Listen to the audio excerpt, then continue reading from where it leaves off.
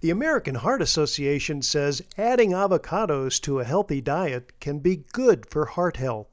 Older research found that eating one avocado a day as part of a moderate fat diet lowered bad LDL cholesterol.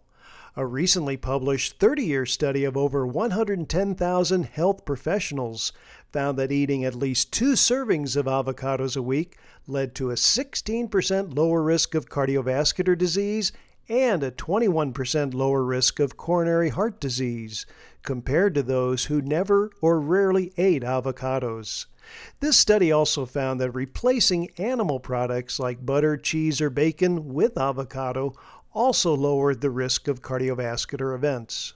Remember, though, moderation is important since avocados are not calorie-free. For MediBlurb, I'm Dr. Jim Dwyer.